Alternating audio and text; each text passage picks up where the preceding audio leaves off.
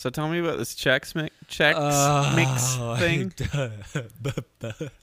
Chex Mix. The wonderful treat. Yeah, this came up because I saw a YouTube thumbnail, and it was like ranking the Chex Mix pieces, and all I saw was that he rated the rye chip, which is like a little dark brown chip made of rye bread. I know the chip. And he snack. rated it the lowest. He gave it an F-, and it's without a doubt the best in my mind, which made me think I need to. So I need to know what the Chex pieces are, because I can only think of Chex and that brown piece because you said it. And is there a pretzel? Here, let me. Okay, so I can show you, but we'll try and describe it for the people. So there is a breadstick, like a little tiny breadstick. There's the rye chip, which we were talking about. There's a square pretzel. There's corn Chex. There's wheat Chex, and there is circle pretzel. So the two pretzels, wherever they are, I think they land because it's just shapes. Mm-hmm. But wherever they're ranked, they're kind of together because they're just pretzels. Yeah. But everything else is very distinct in my mind. So show me them again. Okay, so breadstick, brown chip, it's two the rye chip, pretzels, square pretzel, corn and Chex. the two Chex. Probably the worst Chex. is the wheat Chex. It's wild. It's wild how right? wrong you are so fast. Oh, what did you say? Oh my goodness. Okay. So here's my gut reaction. Okay. Rye chip number 1. It's always my favorite. I've always liked like crispy bread things. Like whenever you see like a charcuterie board and it's got those really crispy like baguette things, those are the best. Mm-hmm. And so these rye chips are always the best. So that's number 1. Number 2 is wheat Chex. Really? Yeah, I think over it's even corn Chex. Over corn Chex. I don't know what it is. I think it absorbs. So obviously there's just the salted ones, but sometimes you get like a barbecue Chex Mix or whatever. They have like different flavors. Mm-hmm. The wheat Chex, I think, just absorbs like a ton of it. Interesting. Like it is always the most flavorful one because of that. Mm-hmm. Next is corn Chex. Mm-hmm. Then I would go for the pretzel combo. Don't really care about them. And then probably the square one because it looks like a little window. And then probably the breadstick, just because the flavor is usually good. It usually absorbs a good amount of the stuff. So you putting corn Chex at the bottom? No, I said. Oh, you said corn Chex is right after wheat Chex. Okay. Then the pretzels, and then the mini breadstick. Just because I don't like it feels like the only one that kind of is dry. Even they're all dry, but it feels really dry and powdery. And so the breadstick's the worst. That's what I think. Okay. How you feeling? I feel like I would go with wheat Chex, but I can't remember what wheat Chex really tastes like. I just know that I don't care about your whole lineup. Oh, okay. Yeah, I'd probably go with the red chip as well. I think it's the most memorable to me, whereas the other ones, I don't think about the other ones because they're all in other things, but the rye chip is so distinctly, I don't consume it in anything else. Right, yeah. Like I know that, the rye chip exists elsewhere. There are mixes of different types of chips and stuff with pretzels. There are mixes even with like... There are cereal type I've had like... pieces and other things. There's some Chex Mix that have like... Or maybe they're not Chex Mix brand, but they have like Cheerios in them, right? Yeah, I don't know. Yeah. But I've definitely, the Chex cereal piece doesn't taste that distinct from other wheat-based or corn-based cereals. Okay, so sorry I interrupted. So rye chip first. Rye chip. I'd probably go pretzels. I like pretzels more than the average person. And then, well, it's true. He's a sophisticated pretzels are man. usually the like, I'll just leave the pretzels and eat everything else. That's not me at all. I often eat the pretzels first. Like in Munchies, which is another mixed snack. Yeah, we'll get there. Okay. We'll rank those two. Okay. The rye chip, the pretzels. Let's go corn Chex, wheat Chex, breadstick. I don't really remember the breadstick, to be honest. Like I don't remember what it tastes like. It tastes like the rest of them, but it's just a little bit. It's one of those ones where, and pretzels do this a little bit too. It's the like caked in your teeth kind of feeling where you're like, oh, there's stuff in my. I have to get that out, and you have to like pick it out with your tongue, and then if it's really bad, you have to use your finger, which sucks. The other thing about this is I think I eat Chex Mix more as a handful than other of these mixes. Things. Like I think, Munchies I'll eat one piece at a time, but Chex Mix I think I largely like take a handful and eat it all. But imagine a bowl of Chex Mix in front of you, a big bowl, you're at a party. Music's bumping. Chex. And then you go in, you walk in, and you're like, oh, great party. And they're like, oh, hey, Tyron, didn't know you were around here. And he's like, yeah, well, I had to step away. I'm setting the scene. Then I had a baby. And then you see Chex Mix bowl, and you're like, you know what? I feel like Chex Mix. They've got little snack-sized cups for you to scoop up a scoop of Chex Mix. Yeah. And you see at the top of the Chex Mix, one area that is clearly more rye chip. There's clearly more pretzels over here. There's clearly more breadsticks over here. There's clearly more wheat Chex over here. There's clearly more corn Chex over here. And then there's kind of like a middle area where it's a perfect mix. You can't really see. Yep. Which area do you scoop? I mean, the rye chip. I think I'm going to, just because the rye chip is the standout thing, I'm going to go there no matter what. Yeah, I think so. Because, I agree with you. I think the mix is what makes it good. I feel like if I had too many rye chips, I'd be like, all right, I'm done the with rye chip chips. is the one thing in there that I would pick out and eat, whereas the other ones I'll eat all together. Like, rye chips are the one, like, there's the most, it's also the largest thing there and, like, the crunchiest thing there. So I think I'm more likely to pick that thing out and eat it. Yeah. Whereas the other ones, you don't really want to eat them all on their own. Chex are good. Yeah. Dog, have you ever had, and this is no joke, this is fantastic. This sounds like a joke. You get regular old Chex. Mm-hmm. You lay them out on a plate. You put some shredded cheese on there, you microwave it, and you eat Chex nachos. Yeah, no, I haven't done that. It is so good. Oh, my goodness. I've had Triscuits. I feel like we did. Oh, Triscuits are good for that. I feel like we did it one time as like a gag. Like we knew it wouldn't taste bad, but it was kind of like, oh, we don't have any chips. Why don't we use Chex? Like a corn Chex kind of is a chip, Yeah, it was so good. Like to the point where we had it for the next few days. I don't know where you were, off in the wilderness, having another baby. But I was like, why have we never done this before? And it seems like such a goof. And then it made me look at other cereals, and I was like, oh, Reese's Puffs.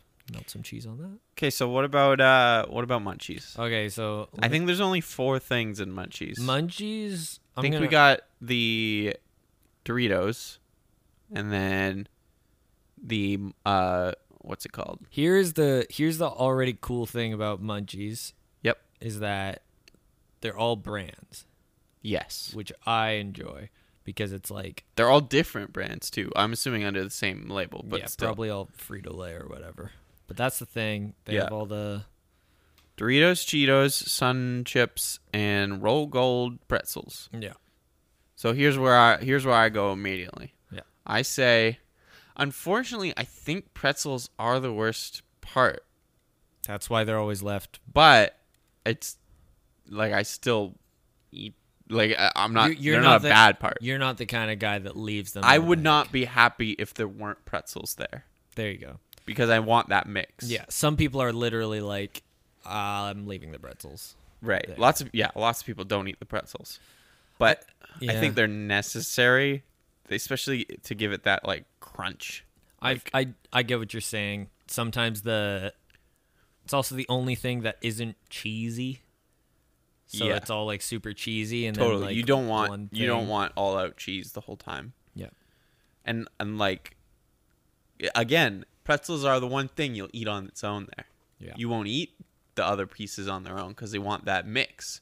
But the pretzel, even though it's the worst part, quote unquote, it's the thing you're gonna eat on its own the most. Okay, give me the ranking. I would say probably Cheeto, Dorito, Sun Chip, pretzel. I think I disagree. I think I would go Sun Chip, Oh. Cheeto, Dorito, pretzel. But Sun Chip. Here's my big thing. I don't like Munchies. Okay. I think I'd rather all of those things separately. Interesting. So you'd rather have a bowl of Sun Chips, a bowl of Doritos, a bowl of... Yeah, and I want Sun Chips when I want Sun Chips. I want Doritos when I want Doritos. I want Cheetos when I want Cheetos. I want pretzels when I want pretzels. Mm-hmm. At no point am I like, I would really go for Munchies mix. If it's at a party, I will eat it. Don't get me wrong. Mm-hmm. But every single time I'm like, man, I just, like, I will, this is especially the one where I will, not only will I be like, I'll leave the pretzels for you, I'll be like, I'll leave the everything for you. I just want Sun Chips right now. So how do you feel about the like knockoff like Humpty Dumpty? Those ones are even worse. Yeah. Because they have like the Fritos, but knockoff Fritos. Yeah, knockoff Fritos. They taste weird. They're the worst things. I sometimes am hungry and I'll eat them. Yeah. But yeah.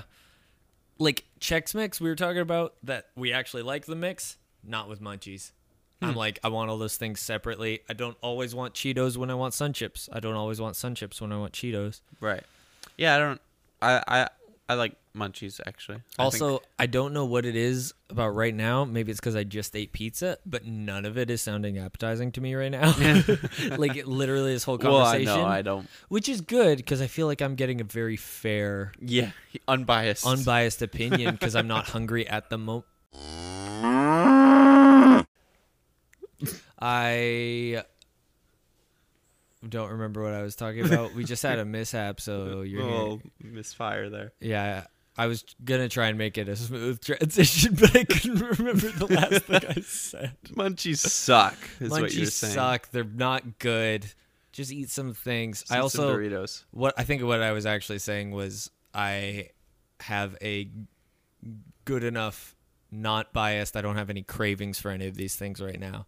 So I'm not like... Yeah, that's right. Because I feel like on a day where I really would like, I could so go for some Sun Chips right now. Right. I would have said Sun Chips are number one. Do you think you like Sun Chips the most because they're not as like greasy feeling? They're not as potent. Yeah.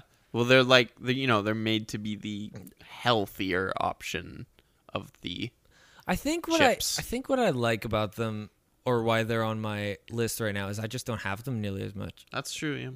You don't see them as much unless you go to Subway party, or something. Get a birthday party, grab some Cheetos. Isn't that weird how grab like some Doritos? Isn't that weird how like I think the thing I associate the most with Sun Chips is like going to Subway. Like, is that a thing? Do they have them? Have a branding association with them? I'm almost sure. Because I feel like that's the time I've had the most Sun Chips is eating at Subway. Do you know what I can't imagine? A large party-sized bag of Sun Chips. Like, right. I can, a solid. I don't remember seeing big one size ever. Huh? They almost definitely exist. If you are many listeners, don't at me as the kids say these days. But yeah, I can't think of ever seeing a big bag of Sun Chips. Yeah, no. It's always an individual bag. Well, there's like, somewhere in between, like a medium. No, I don't want you to say that because it invalidates my opinion. You don't think you can't even imagine a slightly bigger than personal size? I'm telling you, all I can remember is the personal size. I've sure definitely seen people put a bowl of a bowl of Sun Chips out before. You're a liar. No, it's serious. Liar. Where was that? Daycare? I don't know. Nobody would go out of their way to buy Sun Chips. If they're the health nuts, they wouldn't even go for Sun Chips because it's too unhealthy. But if they don't care about healthy, they'll just go for like Cool Ranch Doritos. It's never on its own though. It's like, here's like several bags of chips, and here's one option of Sun Chips. Yeah, I'm telling you that this has never happened, and you're a liar. All right. I'm not believing it for a second. It must have been a dream you had. No, I don't think so. So did I tell you I had a dream where you were hanging out with my fiance and you guys were all buddy, and then somebody was like, "Are you okay with this?" And I was like, "Yeah, I'm fine." No, you did not tell me this. Yeah, it was a fun dream. There's nothing else than that. It just stood out as like, what is that? Oh. it was like you guys were like hanging out and like nothing weird about it at all. It's like you were watching a movie or something and like you were both making comments about the movie and you were both like, yeah, that's funny, to each other's comment. That's funny. And then somebody was like, are you okay? Is this weird for you? And I was like, what are you saying? That's my brother and my fiance. I hope they get along. No, you did not tell me that about that. That's interesting. Sorry, it just popped into my head, and I thought it needed to be immortalized on record. Do you think it's poking, like it's your brain poking at your insecurities about you and your fiance? Yeah, I think it's that, but also I think dreams are often meaningless. Just synapses firing in your brain. I think most of the time. I think a lot of times people put too much meaning on dreams. Mm-hmm. You don't think dreams can like bring things out that you didn't think before? I do, but most cases I don't think that's the case. Okay. Most times I'm like there are some people that are like every dream has a meaning, either psychologically or spiritually. No, sometimes they're just dreams. But I've even had dreams where like honestly, the most significant dreams that I'm like, oh, that's probably my actual feelings is like about work stuff. Like I will have a like nightmare. Nightmare is kind of a strong word, but like an anxiety nightmare of like, oh, you messed up this thing, or you're late for this thing, or like, yeah, you didn't do this right, and I'm just like, oh crap, okay, I'll fix it. Anxiety mares. Yeah, the thing I dream, I've like the most recurring theme in my dream is like failure or like trying to achieve something and not being able to. Yeah, that's me too. Like I have that happen a lot where I like, oh, we're gonna do this thing. It's gonna be so great, and I'm gonna do it, and then like I totally bomb or whatever. Your dreams, the ones that you remember, skew mostly negative? It's probably a little bit, but not like a huge majority, I don't think. The ones I can remember in recent years are mostly negative. And it's not like crazy. Not like every day I wake up and I'm like, oh my goodness. It's just like I wake up and I was like, Interesting. Why did I have to dream about being 10 minutes late to work? Right. Like, it's not even like crazy, like, oh my goodness, you messed up. Oh, and the whole business failed because of you. It's like, yeah. It's like the dream was I showed up 10 minutes late to work and people were like, oh, you must have slept in. And I'm like, yeah, I know, right? Dude, it's like, oh, oh my god. Like, there's nothing extreme. It's like a real scenario. And I think those are my least favorite ones. Yeah. Is because they're not a good story. Uh-huh. Oh man, you should have. My dream last night, I was 10 minutes late for work, and my coworker gave me some flack. I think have you ever had dreams of? Do you have like dreams of school, like 10 years after school? Like I have dreams where I'm like failing an exam or something, or like, you know, like I missed some huge project that is gonna. I haven't had a school dream. Really? Since I've been in school, I don't think. Wow. That's funny. I've had dreams of school people that like I've only known from school, and I find that somewhat interesting. Like I'll be like, No, I've had dreams. Barclay Bosimpsy was in my dream. I've had dreams even within the last few years where I'm like, where I literally wake up like, oh, I gotta go to school. Oh, like I've been out of school for years. Yeah. Now. Like I'm like I have those moments where I'm like, oh no. And what do you think that means? I don't know. I think it connects to my general like failure dreams of like. Does it mean you think you are inadequate as a lover? No, I don't think so. I don't really have those. I don't have that fear. Hey, that's right, bro. Give me a high five loud enough that the mic's picking up. You know what I'm saying? Give me a high five. Oh, sick, bro. That was your hands. Oh, it wasn't me, bro. All right, video games. Yeah, man. Video games. Okay, before we talk about Kirby, because that's what we've been mostly playing, probably, or at least together. Not together. we both playing that game. We didn't play the mini games together. I'm disappointed in us. Oh, yeah, you're right. We didn't. Although I did play one for like 30 seconds. Oh, just with computers? Yeah. What a bummer. You should have got your wife to... She would enjoy the mini game. Nah, I don't know. There's a goofy mini game in there she'd probably have fun with. Maybe, I don't know.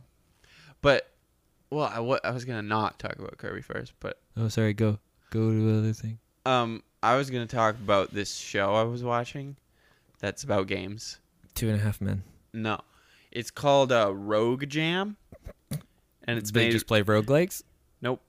It's made by IGN, and what it is like a... So Rogue is the like publisher. Oh, okay. And what they're doing is they're getting a whole bunch of indie developers to send them pitches for games, like, you know, either like basic concepts or like here's a almost full game. Yeah.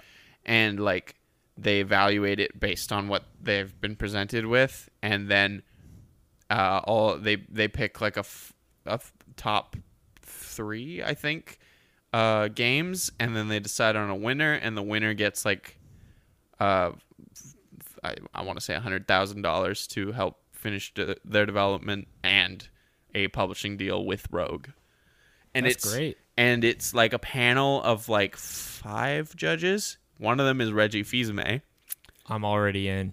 And there's one that's Per Schneider, who like is the founder of IGN, one of the founders. The Schneid man. He's really like Schneidi. He obviously isn't a development perspective. He's the games media perspective, but he has a very good like marketing aspect to games. Like he knows what's gonna sell and what's gonna grab people's attention. Are they now? There's a game, not a game. There's a show that was on. I don't know if it still is, but like it was about songwriting. Oh, I know. I know that? what you're about to say. Now the judges in that. What was that called? I can't remember. Songify, Song Smashers. Whatever, where people pitch songs and then they got them produced if they were good enough. They sing like a rough draft of the song that they wrote. Yeah. And then all the judges are all like producers and musicians and stuff. Yeah, and they give them critiques, and then if they like them enough, they recruit them to like make it a real song. Yeah, and they give tips and tricks and like help them with it though. And there's like a celebrity every time. Are they like that, or are they just judges, just flat out like it's good, it's bad, or do they go, okay, there's some bones on that. What if you did this? Yeah, it's like, so they give them like critiques, like here's what you need to do better, and like here's what didn't, because they play the game too. It's not just like they don't just see it. Like they get sent a demo Reggie of the game. Fils-Aimé's so cool. Yeah. The fact that he's playing these indie game pitches. Yeah. Oh. Did you hear? You know, he just released a book, right? He just released a book called Nintendo: The Fall of a Nation. No, it's called like playing the game or something like that. I don't know. Creating has game the in the title. Creating the game, Reggie Fils-Aimé. But it's not about. But it's not just about Nintendo. Like obviously Nintendo's a huge part of it. It's about just game industry in general. Not even just game industry, because you know he started out at like Pizza Hut and stuff. Oh right, right? he was a CEO. Boy. He's a marketer. Like he's a like, and he's also not like a suit. Like I don't know anything about games either. He like played games from a child. Like he talks about Link to the Past and stuff in the book, which is way before him at Nintendo. He also talks about him. Isn't like one of his favorite games Shadow of the Colossus or something like that? I bet that would make sense. I don't know if I've heard that, but yeah. Oh, I remember him saying Chrono Trigger. Okay. Which is a Nintendo, maybe that's... Nintendo platform, not Nintendo made. Yeah. I remember him mentioning a game that was not a Nintendo thing while he was in Nintendo and being like, oh, it's really cool that he went, oh, dude, I loved... Maybe it was Chrono Trigger, which is a little bit better because it's on a Nintendo platform, but I remember him being like, the easiest thing was to go, oh, Mario 3, am I right, fellow Nintendoites? Yeah. Yeah, well, anyways, this show is really interesting because every episode, I've only seen 3 episodes. I think there's 4 or 5 now. Is it like an actual season-based show, or do they just come out when they come out? It's it's like well, I'm assuming, I don't know if there'll be another season, but right now it's like it is coming out seasons, week by week. Cool. And every episode has a different theme. So like the first episode was I can't remember exactly what they called it, but like basically grabs your attention, like kind of games, like ones that like grabs you from the get-go. Like you look at it and you're like, I gotta check this out. So the one that won I'll just go to the one that won just to kind of explain why it won. It's like this was one that is like so bare bones. They don't even have like assets ready. Like they don't have visuals for the game. They only have like, here's the character and here's the enemy, and like very much placeholder circle. Okay. But the concept is like real time. It's like a combination of like a shooter, mm-hmm. but every move you make advances the time. Yeah, like Super Hot. Yes, but like segmented, not like you're moving and then things start moving. It's like every movement you make is one step forward. Okay. So it's like the demo like they use is like a grid system almost. Yes, but theirs is they use a mouse for their game, and they say that their ideal is a mouse or touchscreen. Is it top down? Yeah, like it's okay. like it would have to like be. Picture like almost like a asteroids type shooter, but your movements are a click to move. Foot. It ends up being almost more like a puzzle game at that point. Yeah, because it's what's it called? A turn-based game, really. It sounds like it's a turn-based shooter. The non-rhythm sections of Crypt of the Necrodancer. Yeah, it did have that feel, but like there's no pressure to keep going or anything. Like that's what I'm saying, is that it's just Crypt of the Necrodancer but without a beat.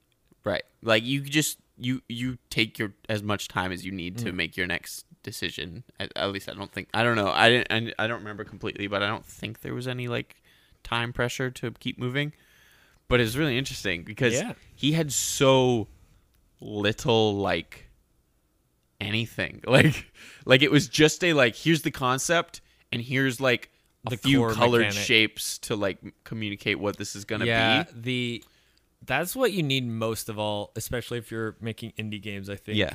You just need one core mechanic that is like, whoa. So when they talked about the game, so one of the criticisms was, we don't know what this is going to look like at all. Like, we don't know the art behind it yet, so we can't fully judge what this is going to look when it's made into a full game. Which, they're the part of the judges are like publishers, so they're like they want to know what the game is going to look like. However, their concept was so strong that they're like, we buy that you're going to be able to make this work, and it like we can help make it work. And like he won of the three, and the the other two were solid ideas as well, but they weren't so gameplay focused. Where this guy was like, it's all about gameplay. We just have a very cool idea of how this game's going to play. IGN's been making some pretty cool stuff now. They're starting to not just be the worst. Have you seen their devs react to speedrun stuff? I love those It's videos. Great. It's such a smart idea, is that here's like my favorite is when it's just the game gets destroyed. Because some games... where the developer is just blown away by the speedrunner, like just tearing their game apart. Yeah, like, oh, well, he just clipped into... I thought the collision there was I did not know that could happen. But I guess that was and they're like, bad collision. They're like, we're going to have to let Jimmy know that, like, they did not do a good job in this level. Yep. Hey, Jimmy, that was yours. And he's like, I know. I designed that level, and it turns out you could just go... You can clip through this wall that I did not know. Skip the entire level. Cool. I think for me, the one that exemplified that the most was the... Crash Bandicoot 4. Yeah, I think Yeah, was it that or the trilogy one, or was there a trilogy one? I think it was Crash 4. Okay, well, yeah, because Crash 4. Especially if I'm saying, I want to say there was a trilogy one as well. It might have been, but I remember Crash 4, and I remember them freaking out because there were certain parts where he just did the level, and just did it fast, and then there were certain parts where it was like, he broke it. There's another one broken. There's another one where, what's the game? It's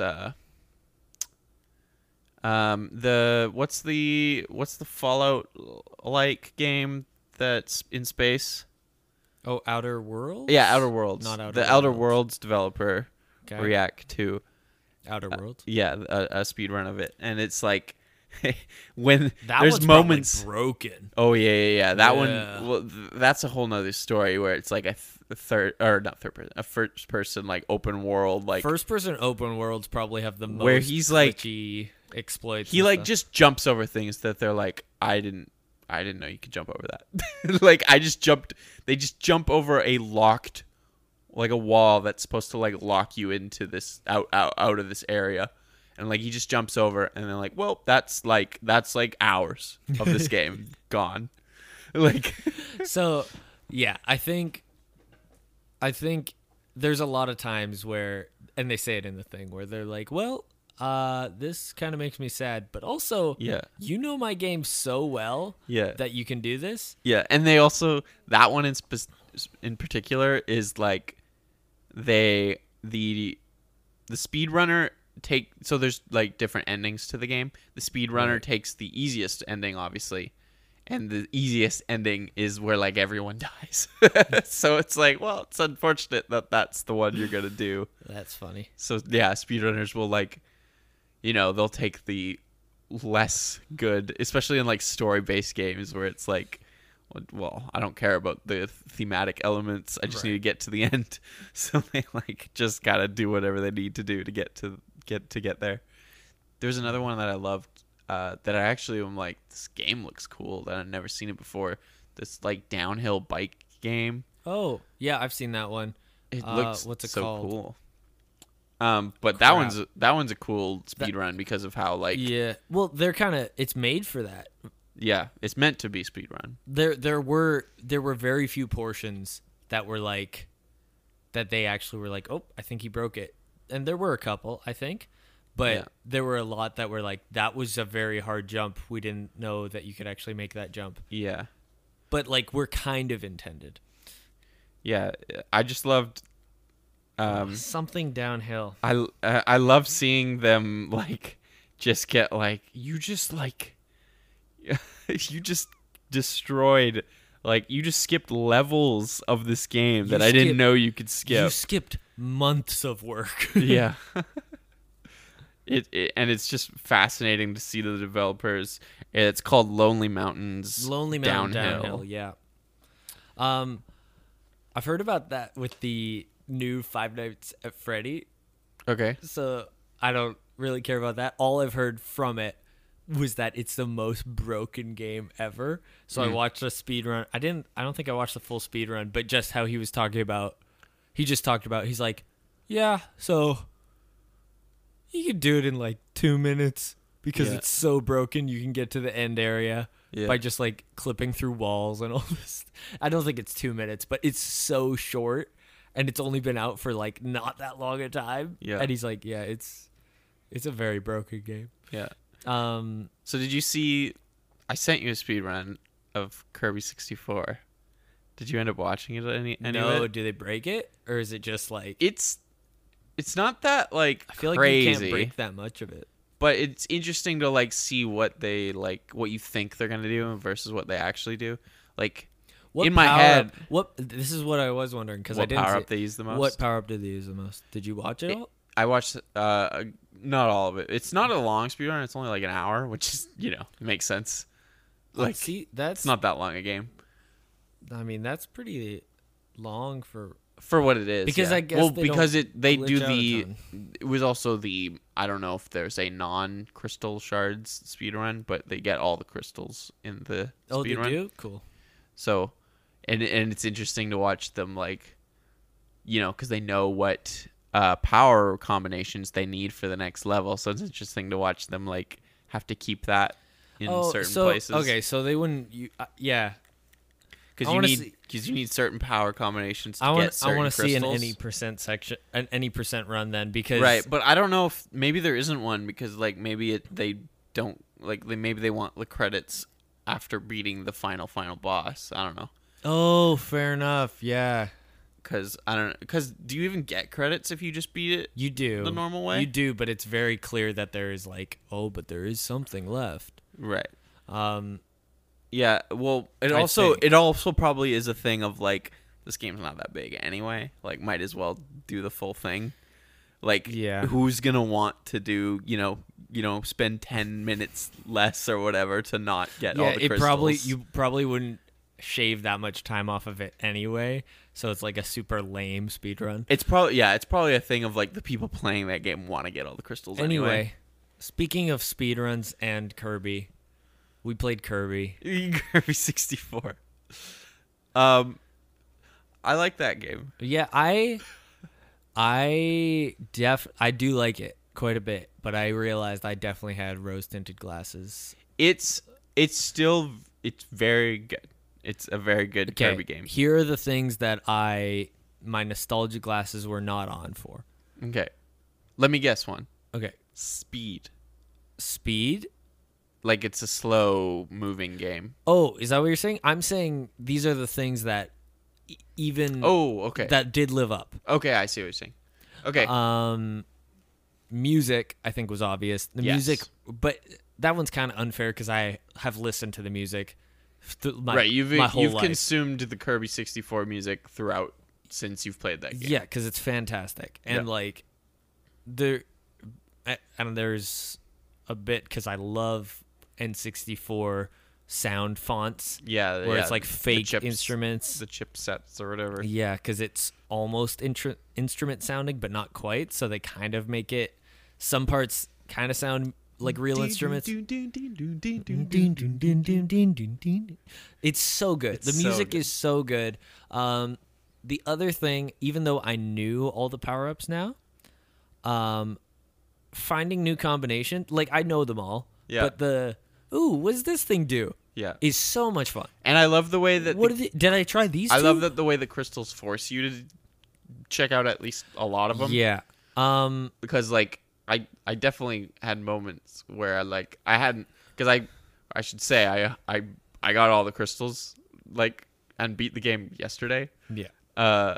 And like I love how I definitely didn't naturally get many of the combinations just in a normal playthrough without finding all the crystals, because they force you to get certain ones that aren't these two enemies aren't always right next to each other. Yeah, there was one that I got legitimately annoyed with, but we can talk about that later. Okay. Crystal combinations? I had to get a specific combination for a shard, but neither of those, or maybe some of those two, were in the thing, but I basically had to get the items from outside of the level. Yeah. I got pretty used to doing that though, because I would just learn where they are at the beginning of levels, and you could just exit out of a level as soon as you get it. And I understand that, but there was one where, I guess I could talk about it right now. There is it's mostly a minecart level. Okay. So maybe you know what one of the Waddle Dee sections. Yeah. There isn't, but there aren't any levels that are just that. No, but it's like is it the one that's an actual minecart, like in a crystal cave? Yeah, you start off falling and then you're in a minecart. Right. Okay, so that one has a shard hidden behind a wall later, and is it the dynamite one? Yes. Okay. Yeah. Did you have as much frustration as I did? That one was one of the harder ones for sure. Because you had to get the items outside of the level. Mm-hmm. I don't think there was a way. Survive a lot of stuff. And that power up is not easy to do that with. So I got used to just flying and just dodging everything, or using the down tilt slide. Yeah. Okay. So if you don't know what we're talking about, there's this one item that is rock and bomb. You mix those two powers and you get a dynamite. You throw out the dynamite. It takes a few seconds to blow up, but it's such an it's massive huge blast, and it will give you damage if you're even close. Unless you duck. Oh, I didn't know that. Okay, so if you duck, you put on a little helmet. Oh, that would have been so helpful. I didn't notice that. It's still annoying though because, like, I'll throw out the dynamite to an enemy, and then the enemy. So if an enemy touches it, it blows up right away. I don't know if you knew that. It blows up right away. But if you throw it near an enemy and the enemy doesn't touch it, but just goes towards you, but you're ducking to not get hit by the explosion, you'll still get hit. You'll get hit by the enemy. Yeah. And then and so it's just a little bit frustrating. Yeah. I never used that power up outside of that level. Exactly. I think, because I didn't want to at all. Like so that was the although one, I do wonder how that would do against like a that boss. was the one power frustrating one where it was like, this, like, it at a certain point wasn't even that fun, where I was just like it just felt like I lost out on the fun, which I find from Kirby, which is getting to try out the different I definitely powers. had a couple of those moments of like, I just want to get the crystal, I don't care, like I'm kind of done with going through this level multiple times to get to the end, because it was whenever it was like in the back third. Okay, the one other of the level where you had to get the crystal. One other issue I had is there's a fire level, and in the fire level there's a shard hidden.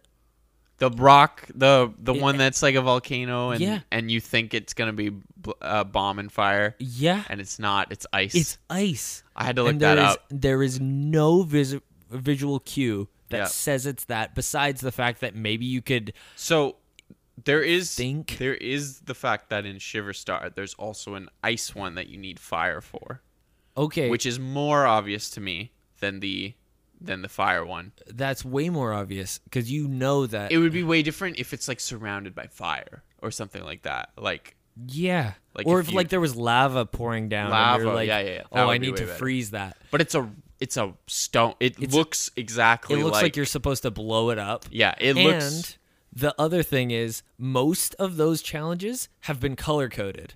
Pretty much all. All of them were color coded. So if it was green, then you need the cutter, which is like the green power up because it shows a little green icon. So you know, that's a green object that I need to get past. I'll get the green power up. Yeah. Obviously. This one was red. Yeah. And yet the ice thing is blue. Yeah. And yet you were just supposed to know. Yeah. So there were a few annoyances like that. I kind of excuse it a little bit because it's old game, and old games were kind of obtuse. You were allowed to be obtuse because there was nothing. There was less criticism for it, right? And people would bang their heads at the wall for a long time to get to the answer. So whereas nowadays we don't. Did you bother get waiting for that. Okay, so there's also another level that had a little bit of an obtuse puzzle. It was kind of obvious, but is it the blocks? Yes. What was your object? You get three options. I got umbrella. Oh, that sucks. And then I was like, I don't know what to do because I was just trying. It's also like if you don't have the right item, it's way hard. So let's set it up a little more. So Adelaide, which is the painter guy? I don't know. This painter character would in the past has like painted a little secret. Let's say she'll paint objects. Yeah. Like she'll paint stuff and it will pop out. Like, oh, I got a tomato that gives me all my health back. Or there's like this one I actually do like. You go into a dark room and you need the like light bulb power up. That was cool. I like that one. She'll paint that one's things obvious. She'll paint things that hint at puzzles, and usually it's like, oh, I pretty much know what I need to do next. Yeah. But in this one, she paints an object on a painting. Either a pizza, an umbrella, or a top hat. I believe so. I think that's it. I believe so. And then in the next room, right after her, there's a big block of like the destructible blocks that are seen throughout the game, and you kind of guess this is what you need to do. I immediately knew what I had to do. You need to make the object she painted with these blocks. But two things. One, it's very, very specific how you need to break the blocks. It's not like, oh, I got the general shape. Oh, pizza. That was the other one we missed. Did we say pizza? Yeah. Okay, whatever. The pizza one, it's like a circle pizza, but with like a quarter of it cut out. Yeah. So you need to make a circle out of these blocks with the bottom right quarter cut out. And like that's so precise, and like you can't just make any circle that has a quarter cut out. You need to make exactly the blocks the game requires you to make. Exactly. Cut out. So I got the easiest one, which I believe was the top hat. Yes, that one's the easiest. You just make because it's the block, but with the sides cut out, except for the bottom. Even that one, I needed to look up. I looked up all because I looked up what shape I specifically need to make because it's not clear whether you need like two. Oh, is the brim 2 blocks thick or is it 1 block thick? It would have. Is the hat shorter? The way they fix it to make it more easy is putting a grid on the painting. Like, as stupid as that is, that's probably the way you do it without having to look it up. Like, yeah, just put a grid on the painting so that you can see the blocks in the painting, even if it's, it is less artistic. It's just like, it's so like, I don't know. You'd have to spend a long time on those. That one was pretty annoying. Get it. Okay, so. The second thing about that is that it's actually pretty hard to break the blocks, especially on the non-top hat one. Yeah, and you cannot, you can't use any of the power-ups you've got because it'll just destroy too many blocks. Yeah, you need to have a specific one or use Kirby's breath to like block them, which takes a long time too. Like, having to destroy one block at a time is time consuming. So I got immediately when I got to the blocks, I just destroyed them all because I was like, please, because I was like almost sure I knew what it was, but I was like, please let me be wrong, and like I actually am just supposed to destroy all the blocks, and like for whatever reason, like you were hoping it would trigger because you destroyed the right blocks anyway or whatever. It's just something. I just quickly destroyed every single block because I was like, I don't want this. I had that with the fruit puzzle, where they like give you a bunch of fruit. She gives you 3 fruits painted, and you have to step on the right switches that color code to those fruits. Is that it's later? I don't know if you got to it. So I got to one that was already similar to that. There's another one that's kind of like, I think the light bulb one you were referencing one is similar. But I was just hoping maybe if I just press down all the switches, it works out. Like, and it didn't. It didn't, because I couldn't figure out what colors certain things were, because they're color coded to fruits, but the fruits are not in color. They're black, like just a stencil.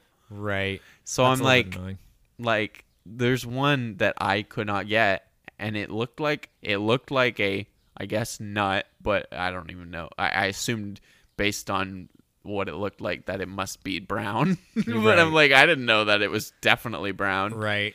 And then the next one was what I thought was an orange, and the next one was a lemon. Mm-hmm. The orange was a melon, like a green melon, and I'm like, it looks like an orange. I'm guessing if I saw the orange, it would be more obviously an orange, right? But it looked like an orange to me, so I was like, oh, that's a little bit annoying.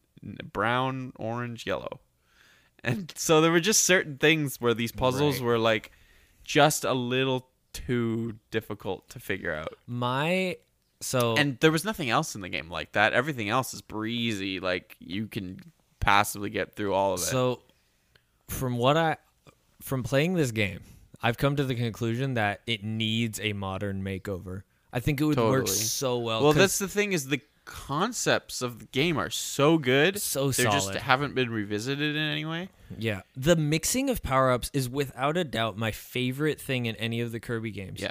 The idea that I'm like, and most of them make sense. Yeah. There are some where it's like, what is it? Okay, whatever. But the idea that like, oh, what's ice and electricity? Oh, a fridge. A refrigerator. Oh, that's so fun. Yeah. Or, oh, what's ice and rock? Oh, a curling stone. Yeah. Oh, that makes sense. I loved... What's ice and cutter? Oh, ice skates. And there's... Yeah. And it's like, oh, this... Like rock and ice is a curling iron. Oh, my goodness. You so don't good. listen to me? Oh, did you say that? Sorry. My goodness. Pizza. That's the one we missed.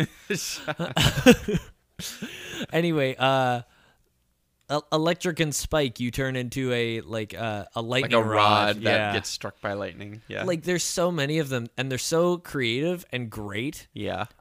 So I told you that I did say that I was going to make my friend play it and that he would maybe come on. He had to work today, so he couldn't join us for the recording, but I did make him play it for a little bit. Okay.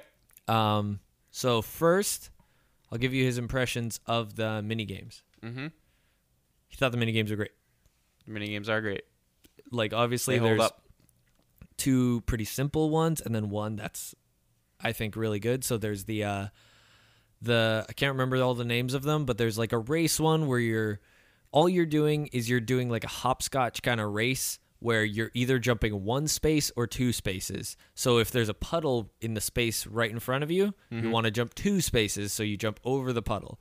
If there is like a puddle two spaces away from you, you want to jump one space and then two spaces, that kind of thing. Yeah. That one he seemed fine with. It's a fun enough mini game. It's not mind-blowing, but you want to play a short little mini game to pass the time? Great. Mm-hmm. But it does its job. You understand what it is, and you don't really expect much more from it. Right. They do one cool thing, which is like there's frogs, and I'm pretty sure this is only for the person who's in first. Mm-hmm. I kind of started to notice that. Oh, interesting. So there's these frogs that'll show up on your path, and if you jump on them, then you get stunted. But the frogs also hop around. Yeah, so you have to kind of time watch it with where they've landed or where they're about to land. So I think that is a cool. I think that was a cool twist, but otherwise, it's a really small mini game that it doesn't overstay its welcome though. It's like a minute long, so it's fine. My favorite is the block. One. We'll get to that. Okay. So the next one is this fruit catching one. Where I actually like this one. This one has a lot more depth than I remember, I feel like, and almost more mind game, like chicken. Yeah. So the point of it is you're under these trees and you have baskets and you're trying to catch the fruit that's falling. Yeah. But if you bump up next to somebody, you can kind of like have a pushing war. But at any moment, you can press A and you'll basically like swap places with them. You'll like force them to like switch spots with you. And I remember that one kind of not being my favorite, but then playing it again, I was like, it's still not my favorite, but it was definitely more in depth than I thought, because you're kind of like playing a game of chicken with the other player where you're like, oh, okay, if I press A now, we'll switch spaces, but that gives them enough time to switch spaces with me again, because you can switch spaces pretty fast. Yeah. And so it's just a fun, interesting, like, shove, like you have to like shove yourself into them better than the other one, but you kind of do like a quick like, oh, switch places with me. Yeah. But if you do that too early, then they'll switch places with you and then they'll catch the fruit. So you want to like switch, you basically want to, right as it's about to fall into their basket, switch places. But if you do that too late, you just won't get it, and if you do it too early, they have a chance to just switch it back with you. I think that one's pretty fun. And then the best one is this, I think it's called Checkerboard Kill, something like that. Yeah. So it's like the way it works is there's this checkerboard, like a square where you're playing on, and every character, when you press A, they'll shoot out a line in front of them that makes all the blocks on the platform fall. So like, on this square, wherever you're standing, if you press A, every block in front of you will fall, and your goal is to not... I think there's lives, right? Yep, there's lives. So you're the last one standing. Every time you fall off the platform, you lose a life. Yeah. And so your goal is to, like, send these lines out to make the blocks fall onto your opponents so that they'll get trapped and, like, it'll get have to fall. It'll get colored first so they have a chance to, like, dodge. To get off, yeah. But if you're right in front of them, if you're one block away, it's pretty impossible to dodge it. Right. Because it doesn't all fall at once. The line doesn't fall at once. It'll start falling from where you are. Yeah. And I thought that was actually really smart. We started to actually think about that. It was like, I'm not going to even bother attacking him from this far away because he'll probably dodge it. Yeah. Oh, but there's somebody near him, so at least I can put pressure on him, and maybe somebody else will get him. Okay, I'll do that. Well, the other part is trying to trap them because if there's two lines that have fallen and they're in the platforms in between those two lines, they like have nowhere to go, and then you can kind of trap them with your next line. There's some decent strategy. As soon as somebody dies, the entire outside layer drops. Right. And so then the square gets smaller. So then you're even smaller together, and then another person dies. There's different courses, right? So we didn't play them because it changes the computer difficulty. And interesting. Yeah, and I didn't want the computers to be more difficult. Huh. I didn't know that. But apparently, yeah, if you switch the computer. But how are they different though? Are they like what changes? I think it's just aesthetics. Is it just aesthetics? That's what I think. I wasn't sure if they're like if there's like holes in some parts of them or. I could be wrong. Like I didn't play them because I basically found this out like later because I was kind of looking it up because I did remember I was like I thought there was some other stage or something. Yeah. But you can really see the Smash influence in the mini games, like especially with like the UI or leaderboard type stuff with like the star system and stuff, and like how you select characters and things. Do you know what it made me miss? It made me miss the days of mini games. Yeah. I like no part of me, like every single fiber of my being wants there to be mini games. Anytime a new single player game comes out, I'm like, why is there no mini game? Yeah. Like it always was, and I understand why. Oh, okay. So, but it always felt so good to like, oh, you're buying a single player game? Well, that sucks. I want to play it with you. Yeah. Oh, don't worry. It has mini games. Nintendo 64 was like the dawn of the true like 4-player multiplayer experience. Because like obviously there was multiplayer in the earlier systems, but but like even PS2, which came after, only had 2. Yeah, like it had multi-tabs. That's what I was gonna say. Is that like it was the first I don't know if it was the first mainstream built-in 4-player controller ports. I think it might be. I mean, there could be something obscure that I don't know about. Yeah, but the first big one that anybody cared about. Yeah, so it's why all these party games showed up on the system because like I told you all right, 4 people could play. I told you right that when we decided to play Kirby 64, we actually got timing wrong, and Kirby 64 wasn't out on the Switch yet. I should have told you, but I was able to play it on Thursday because I played it on the Japan. The Japan system. Well, it didn't matter. So I busted out the N64 for real. Yeah, you told me. And I played it for a bit, and then also that prompted me and my friend playing Smash 64. Nice. Oh man, what a banger of a game! Yeah. Oh, it's so good. Nice. So good. It's one of those, and he's a big Smash guy, right? Like he plays current Smash, like Smash Ultimate. Not every day, probably, but a lot. But one of those 1,000 hours in people, probably. Well, him and his roommate. So him and his roommate play all the time. Yeah.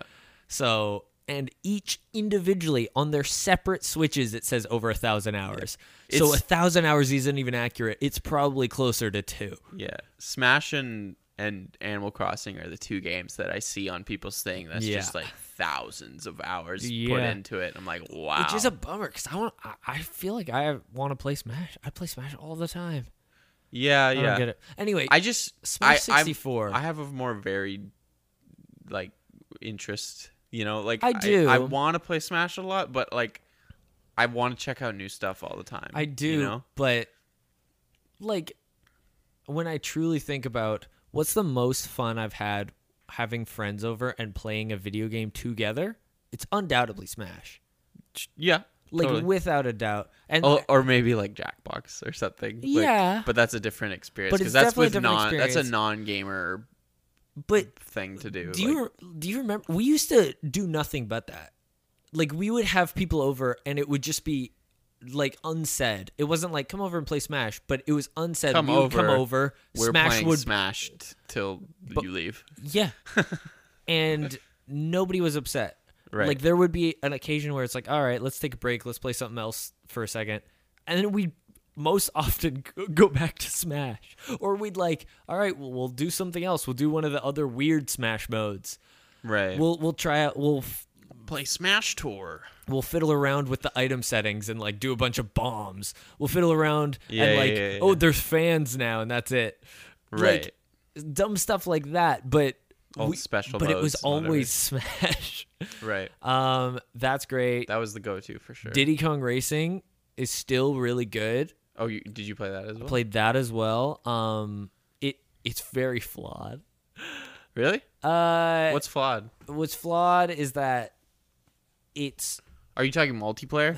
Flawed isn't the right word. It's just that it's not clear. Like, nothing is so clear and easy as like Mario Kart. Even Mario Kart 64 is so clear and easy what you're supposed to do. Okay. Where it's like, okay, so there's all these different colored balloons, and I have to like get a specific. So if I want rockets, I want the green balloon. Okay, but if I want stronger rockets, I see what you're saying. I have to get. But that's kind of I feel like that has somewhat to do with just not being trying common. To differentiate itself. Sure, but I was gonna say like I've played Crash Team Racing, like not that has much. The same type of thing, I think. What of like items being in that way, right? But that's what I'm saying is that I feel like part of that is just our familiarity with each one, whereas we've played Mario Kart immensely more than any of those. I actually disagree with that. Really? Because so you see a rainbow cube on the map, and it's got a question mark block. Most people don't go, oh, scary, I'm going to get away from that. Most people go, oh I crashed into sorry. it. I thought you were talking about the items themselves. No, I'm talking about the item system. Okay. It's I obvious. thought you were saying that like, I don't know what oil does. No, all that's fine. Like, that can be dealt with. An oil spill, I get it. You put it behind you and it slicks. I love the building of items on top of each other in that game. like the idea of it, but in practice, it's really annoying because they don't. The balloons aren't often enough. Right. So it's like, okay, so I have to wait another half a lap to get another green one to get a homing rocket, or I can just get this rocket. Yeah, I think you're right. I don't know if you were saying this, but it seemed like you were going to say that like it seems like a consequence of we don't want to make Mario Kart. We want to make something else. The idea of you're racing against planes and cars is still really cool, though. I think that's really fun. I think that part has like kind of become part of current racers. Like, Sonic Racing Transformed does that. They changed it. Sonic Racing Transformed does it. It became, for both Mario Kart and Sonic, it's like it's just part of the race itself. Like, you become underwater, you become flying at some point. Sonic Racing Transformed, you just become a boat. Yeah, so it's a little bit different. And a plane. Yeah, but I mean, like, you don't. It's not a You don't go underwater. That's what I meant. Oh, okay. The one thing that they haven't figured. Well, the Diddy Kong Racing is also a boat. It's a hovercraft, yeah. Yeah, but like, Mario Kart's the only one where you're going underwater. Yeah. The one thing is they haven't figured out a way to differentiate stuff enough. Like, it's very clear that air is different than land. That's clear. But water either plays kind of similar to air or it plays kind of similar to land. Sorry, are you talking about all of them? Or yeah, Diddy all of Kong? them. Is that... I feel like Diddy Kong is the most differentiated. Not really. Well, because it's like car, but way looser, like sliding a lot. Yeah, but basically what it turns into is you don't want to worry about any ground hazards. So you don't have to worry about oil spills. You don't have to worry about lava pits or whatever. You just kind of glide over everything because you're on water. You have less tight controls, but you kind of glide over and everything, and it's almost like, oh, this is kind of lame. I still think it's cool. I think what the cooler thing is cars against planes. Totally. Something about cars against planes where you're like, you see people above you and you see people below you if you're in the plane and you're like, whoa. I was going to say it almost would be better if it was straight up underwater. Like Like there's an underwater version of the track. I would like that. The only thing I have against that is there's literally no way for them to interact then. Because planes and cars, although they interact less, they can still interact. Right. Like the plane can drop something down on the car. I'm pretty sure the car can shoot missiles up. Stuff like that. But yeah, that one's good. Blast Corps is kind of flawed game design. Minute-to-minute gameplay is fun because it's just like smashing stuff. But when you're done a level, you can't play it again. Right. Which is ridiculous. Oh, wait. I didn't know that. That's crazy. So there's different kinds of levels. There's like the timed level challenges, which is like break all this stuff in 2 minutes. And that stuff you can play again. And it's like time trials, and you can try and beat it faster and stuff. There's these other ones, which all the level is just this big open area, and you're just trying to destroy every single thing that's on this open area. Okay? Once you have done that, you go back into that level, it's all destroyed. So you go back in, and there is nothing for you to do. Interesting. And it's like, okay. So I like looked it up in case it was like, hey, is there a way to just reset that level so that, and no, you have to wipe the entire game. Wow. To play those again. That's interesting. And so that was flawed. But Blast Corps is the most boy game I've ever played, and I love it. Yeah. The fact that you're just like, oh, can I just play a game where I do somersaults as a robot and destroy buildings? Yeah. Yes. They should totally make a new Blast Corps for Xbox.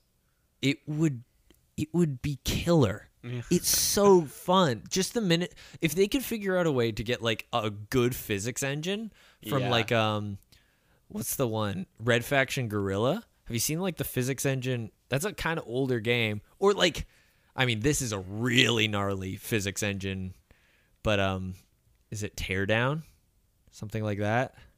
I know the name. It kind of looks. I don't know what. It kind of looks blocky, and you're like setting up a heist. Okay.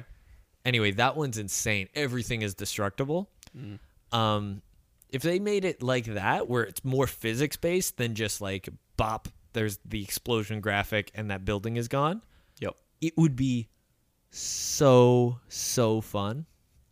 Sorry, I've been going on a rant of N64 games. I just played a lot of N64 games.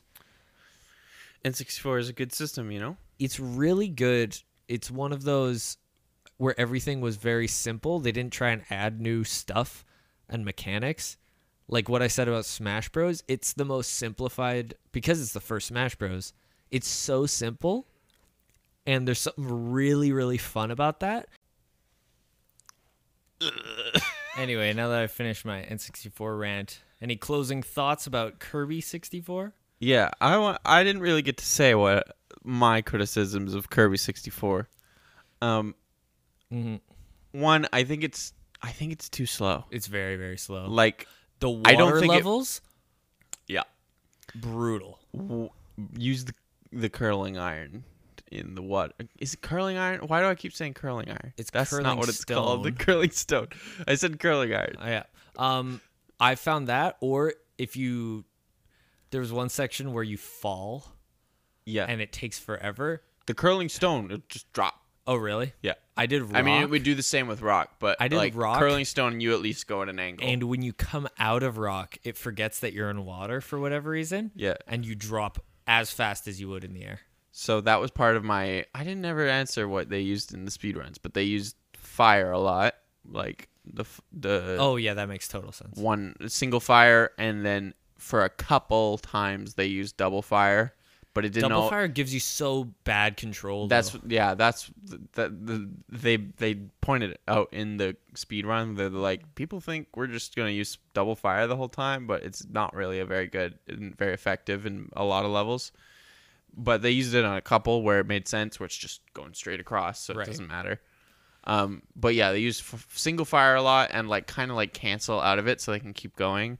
Mm-hmm. Because if you like jump right after it, you'll be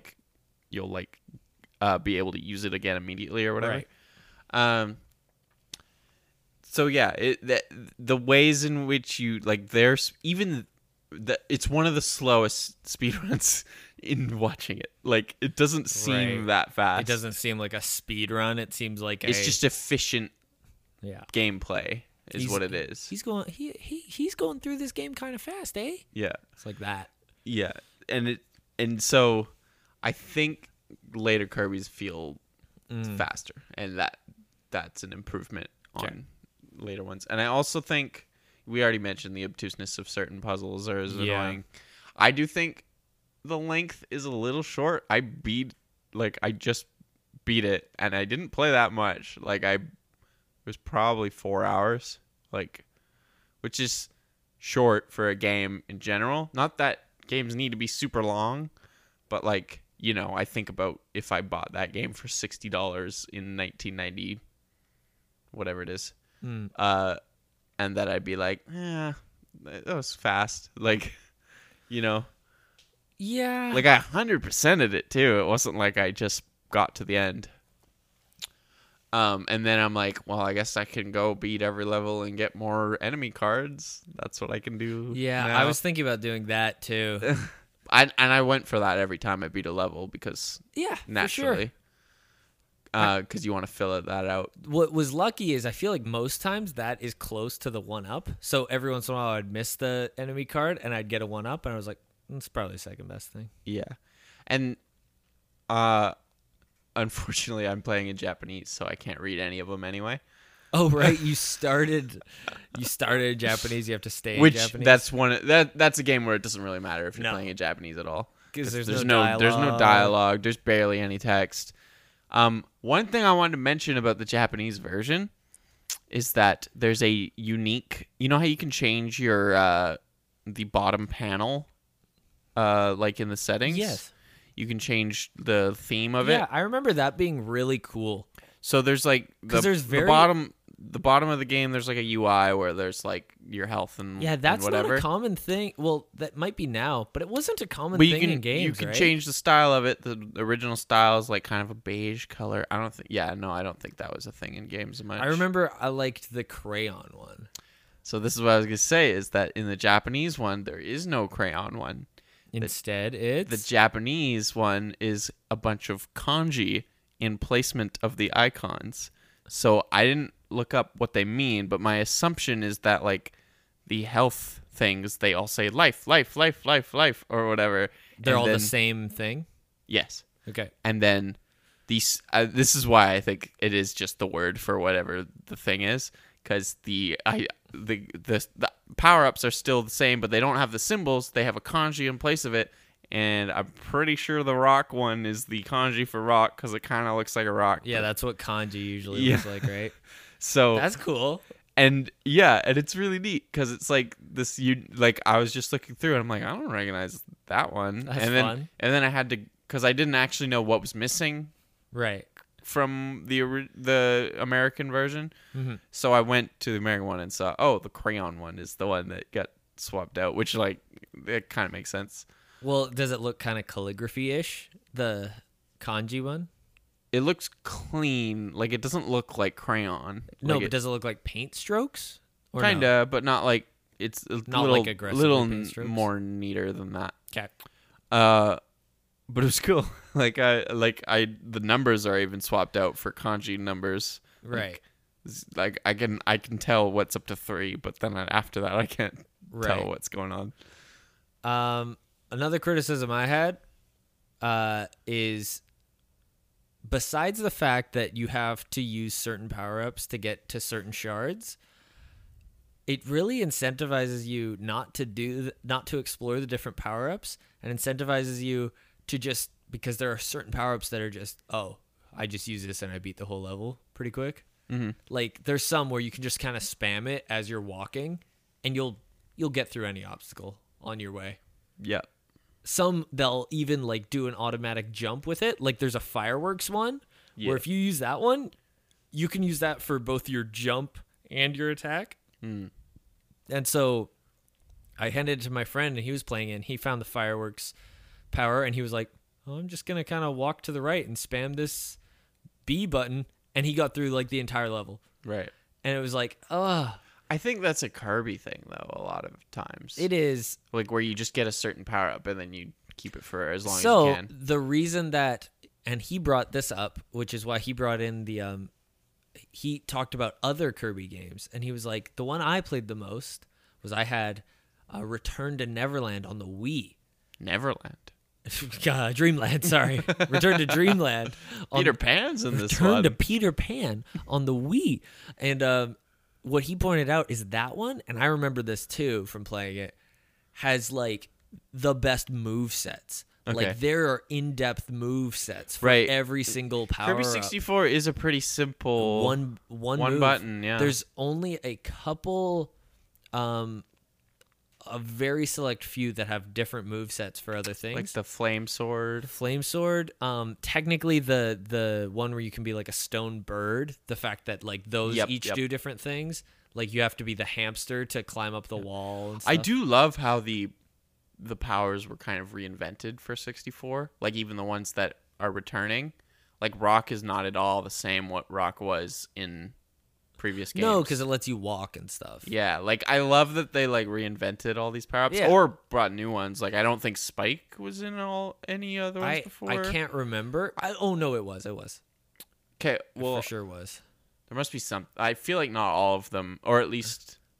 Well, I mean, the mixes, that's what was the bigger thing, is that the whole thing was about mixing. But yeah, the one criticism he had is like, it's like you get an item and it's one button and it's one move for most of the power-ups, whereas in later games, it was like... And earlier games. And some of the, Superstar was like interesting movesets. Yeah.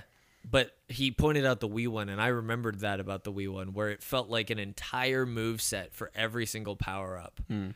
And even the newest game, Forbidden Lands, like there's move set, even though it doesn't show the move sets, which I had said kind of annoyed me.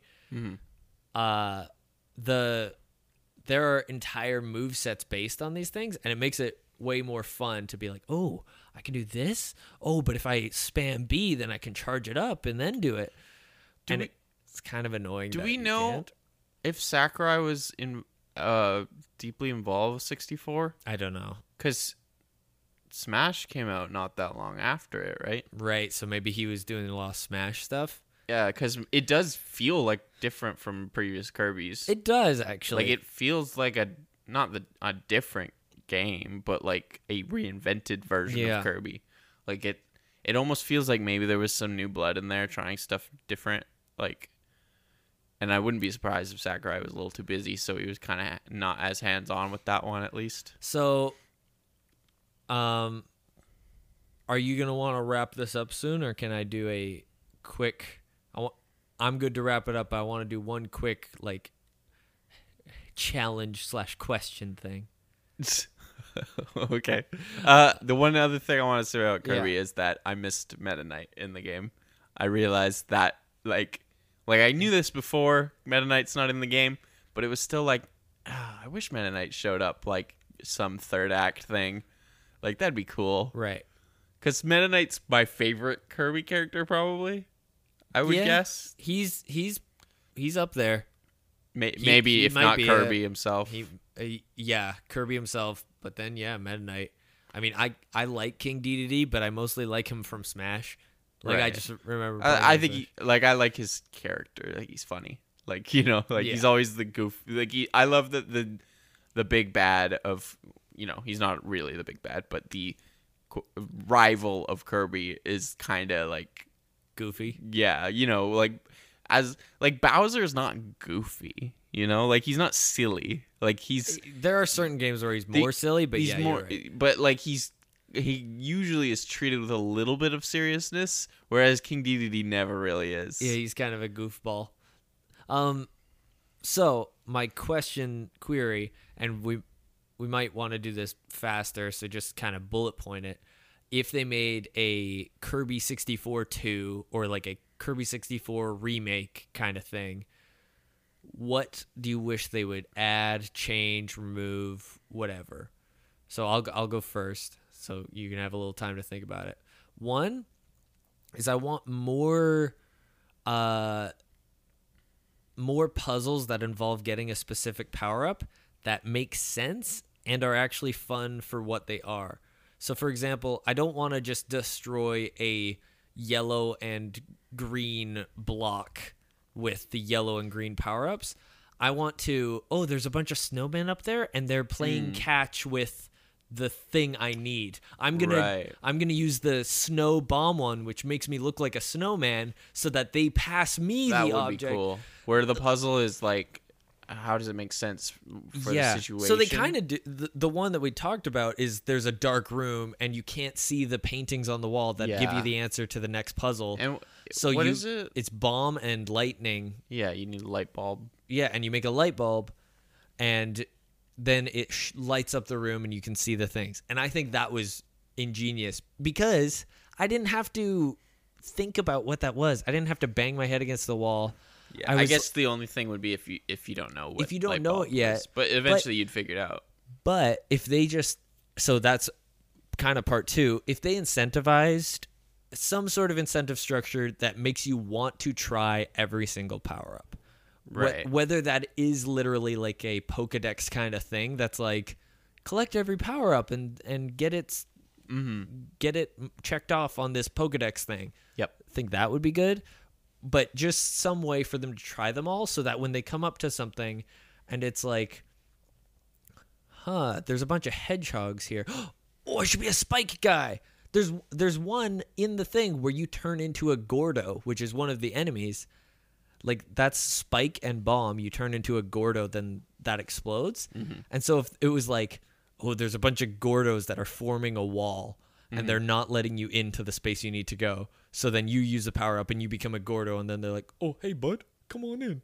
Like, I wanted more stuff like that's what I would add. Little puzzles like that to be like, right.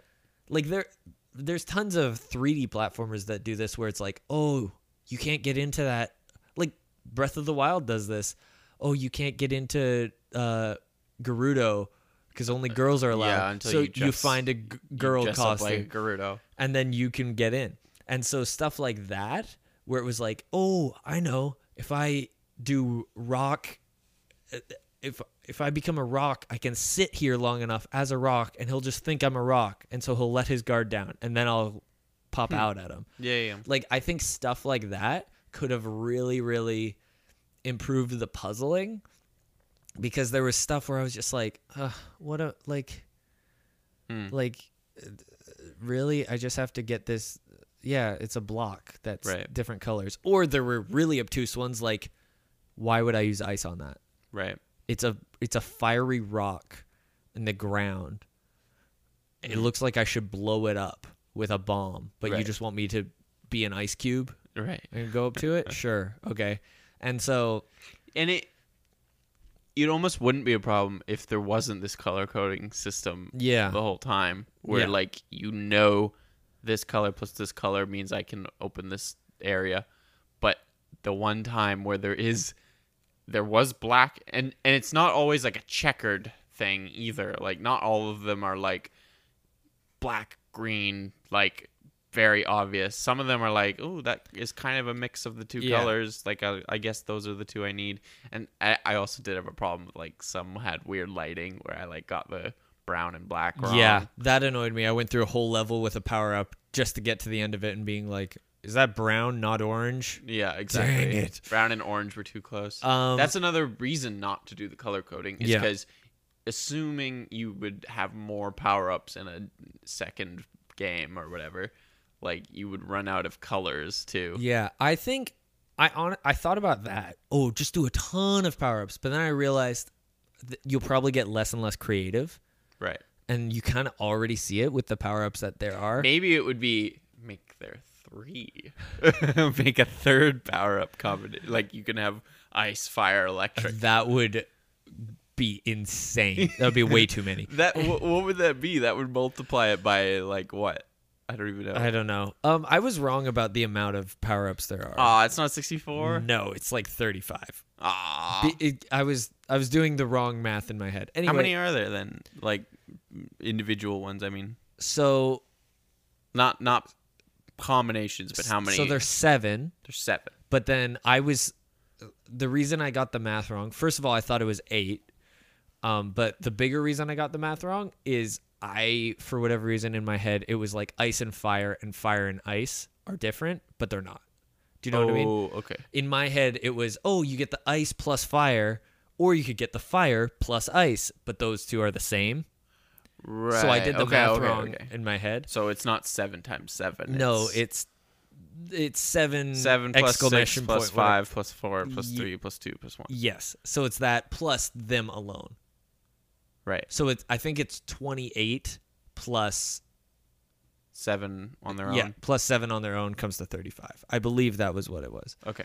But anyway, I thought the amount is probably good, but if they work a little harder on making sure every single one of those power-ups is at least fun to play, because there are some of those power-ups which are just not.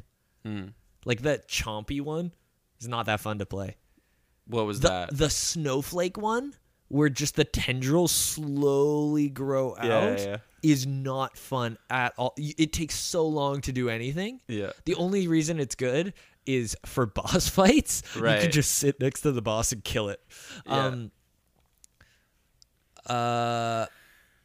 I think those are my only criticisms. More puzzles that are a bit wacky like that, where it's like, I can be a snowman and it works in the world. Second, I want more fleshed out power-ups. So either one where even if it only has 1 or 2 moves in it, those 1 and 2 moves are so fun. Like the exploding shuriken, that power-up is so fun, I wouldn't change it. I wouldn't even add other moves. That was probably my favorite to like just use for combat and stuff. Because throwing a exploding ninja star, like it's great. You don't have to reinvent the wheel, but like there were certain ones where I'm like, if they just changed this a little bit, or if they added like a second move to this, it would be a bit better. I think the two I used the most were that one and the drill. I used drill, but then I think it's rock and spike. I went for the double-sided lightsaber all the time because I thought it was so fun. Yeah, that was fun. Yeah, I think if they fleshed out the power-ups a little bit more, so every single one was something you actually wanted to play as, and there will be different opinions. There will always be one power-up that's probably like, this one's not so great, but whatever. But there were a good amount that I was like, why is this there? Right. So better puzzles and better combat. Music's fine. Keep the exact same music for all I care. The thing I was thinking was to I would speed it up a little bit.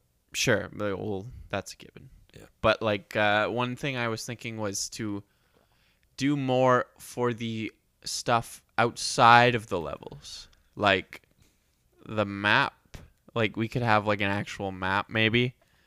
And like maybe when you end a level, it doesn't just go, I'm jumping on a thing.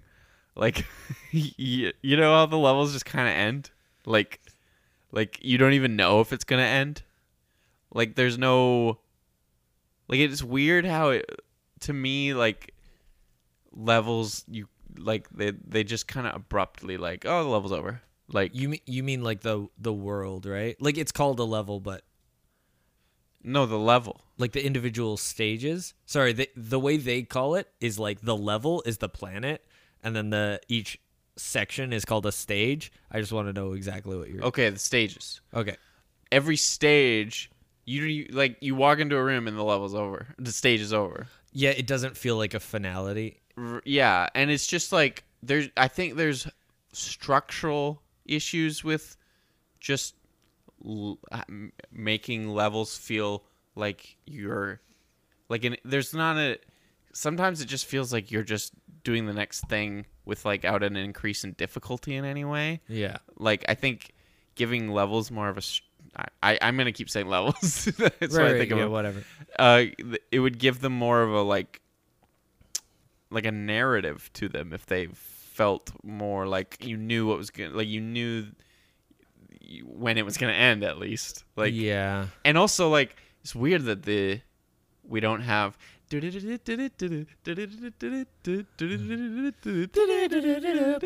not in there. I didn't even realize that. It's in the sound test though. Yeah. Which is interesting. You can tell that this game was a quick development, or at least a hard development. Here's a thing that I actually have probably a problem with most Kirby games is the lore is so forgotten for like 90% of the game. So it's usually the first section is very lore heavy. Yep. And then there's just a bunch of levels. Here's the ice themed level. And it has nothing to do with what the setup of the game was. Yep. And then the last section is back to the lore. Right. And actually a lot of Kirby games, even the newest one, kind of does this, where it just kind of feels like, what is this? Is this even the same? Okay, why am I in an ice world? What does that matter? And you don't, like, you know that you're trying to figure out something. That's all you know. Yep. And it's not really clear what you're trying to figure out, though. Mm-hmm. The one thing that's good about the newest one is it's like they do have the thread of you're trying to get all shards. And the newest one, you're trying to get all Waddle Dees. Yeah. And I get it. That's enough. Yep. But, like, it's not very clear. It's also so weird. It's not even, like, brought in, like, the darkness the, like, weird dark things.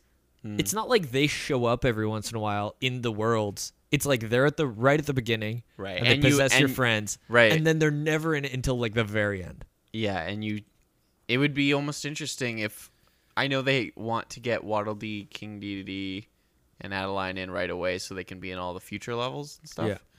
But it would almost be interesting if each world had one of them being recovered. Either that or just like... Or the bosses were more overtly... The bosses got like... Maybe every single boss had... Because most of the bosses did have a second phase. What if the second phase of all of the bosses is where they got possessed by this black thing? Yes. And it was just like... Yep. And it was just like, oh, okay. So you just knew that, like, there is one pervasive threat the entire time. And it's not... Here's the other thing. That could have been... So the end cutscene is the darkness appears, and it's like, oh, we got to leave this world right now. The darkness came. The darkness is here. We have to leave this world. Like, it could be that. Instead, it's like, oh, the volcano erupted, and you have to leave the world. And it's like, oh, okay. Yeah, that's true. I guess the volcano erupted. Oh, there's a tsunami coming. And it's just like, there's not really a clear why you're going from one world to the next. Right. Why aren't you just going to Ripple Star right away? Yeah.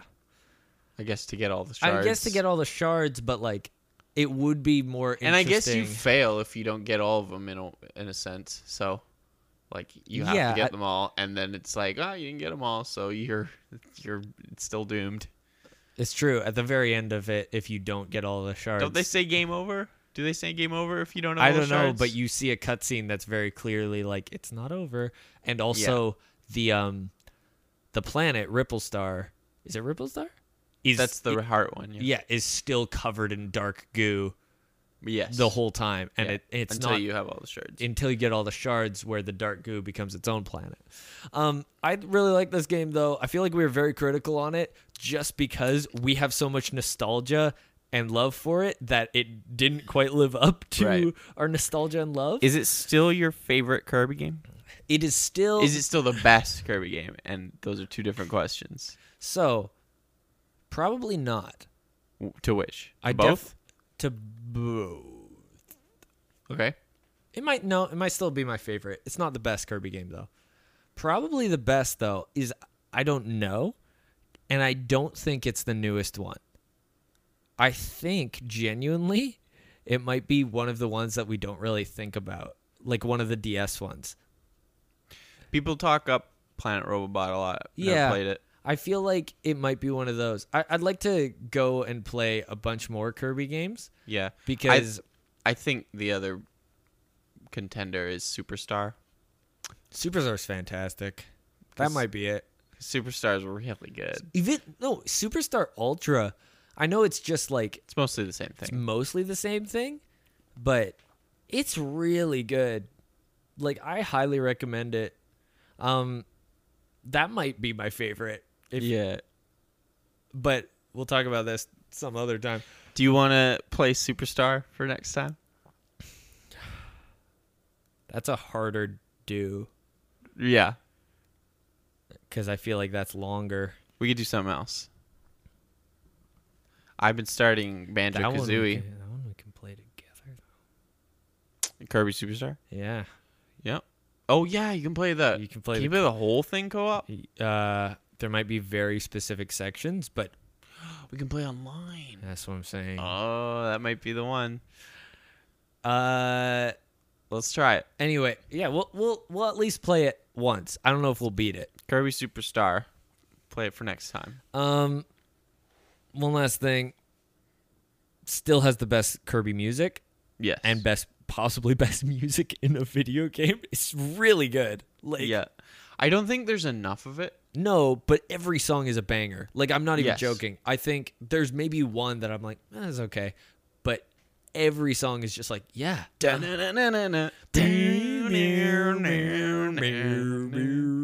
underappreciated at the very least. I don't actually think that's true. Do you know how many YouTubers use Kirby 64 music just in like the background because it's rad? A lot. But like people don't acknowledge that it's from Kirby 64 very often. You know, like I mean, yeah, they don't give it credit, but that's just a lot of YouTubers. I mean that the general consensus is not Kirby 64 has the best Kirby music. Like I think people would say Superstar probably. I don't even about music? Yeah, with like because that's where Gourmet Race came, but that's where Gourmet Race came. That's Meta Knight's Revenge.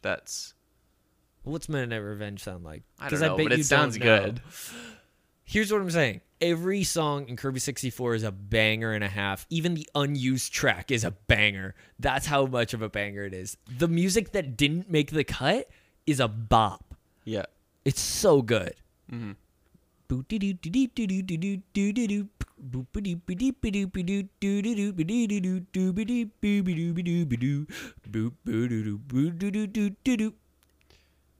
Kirby 64, everybody. It's super good. Best power-up system and best music. Not the best Kirby game. All right. That was good. See you next time. With the soup crumbles.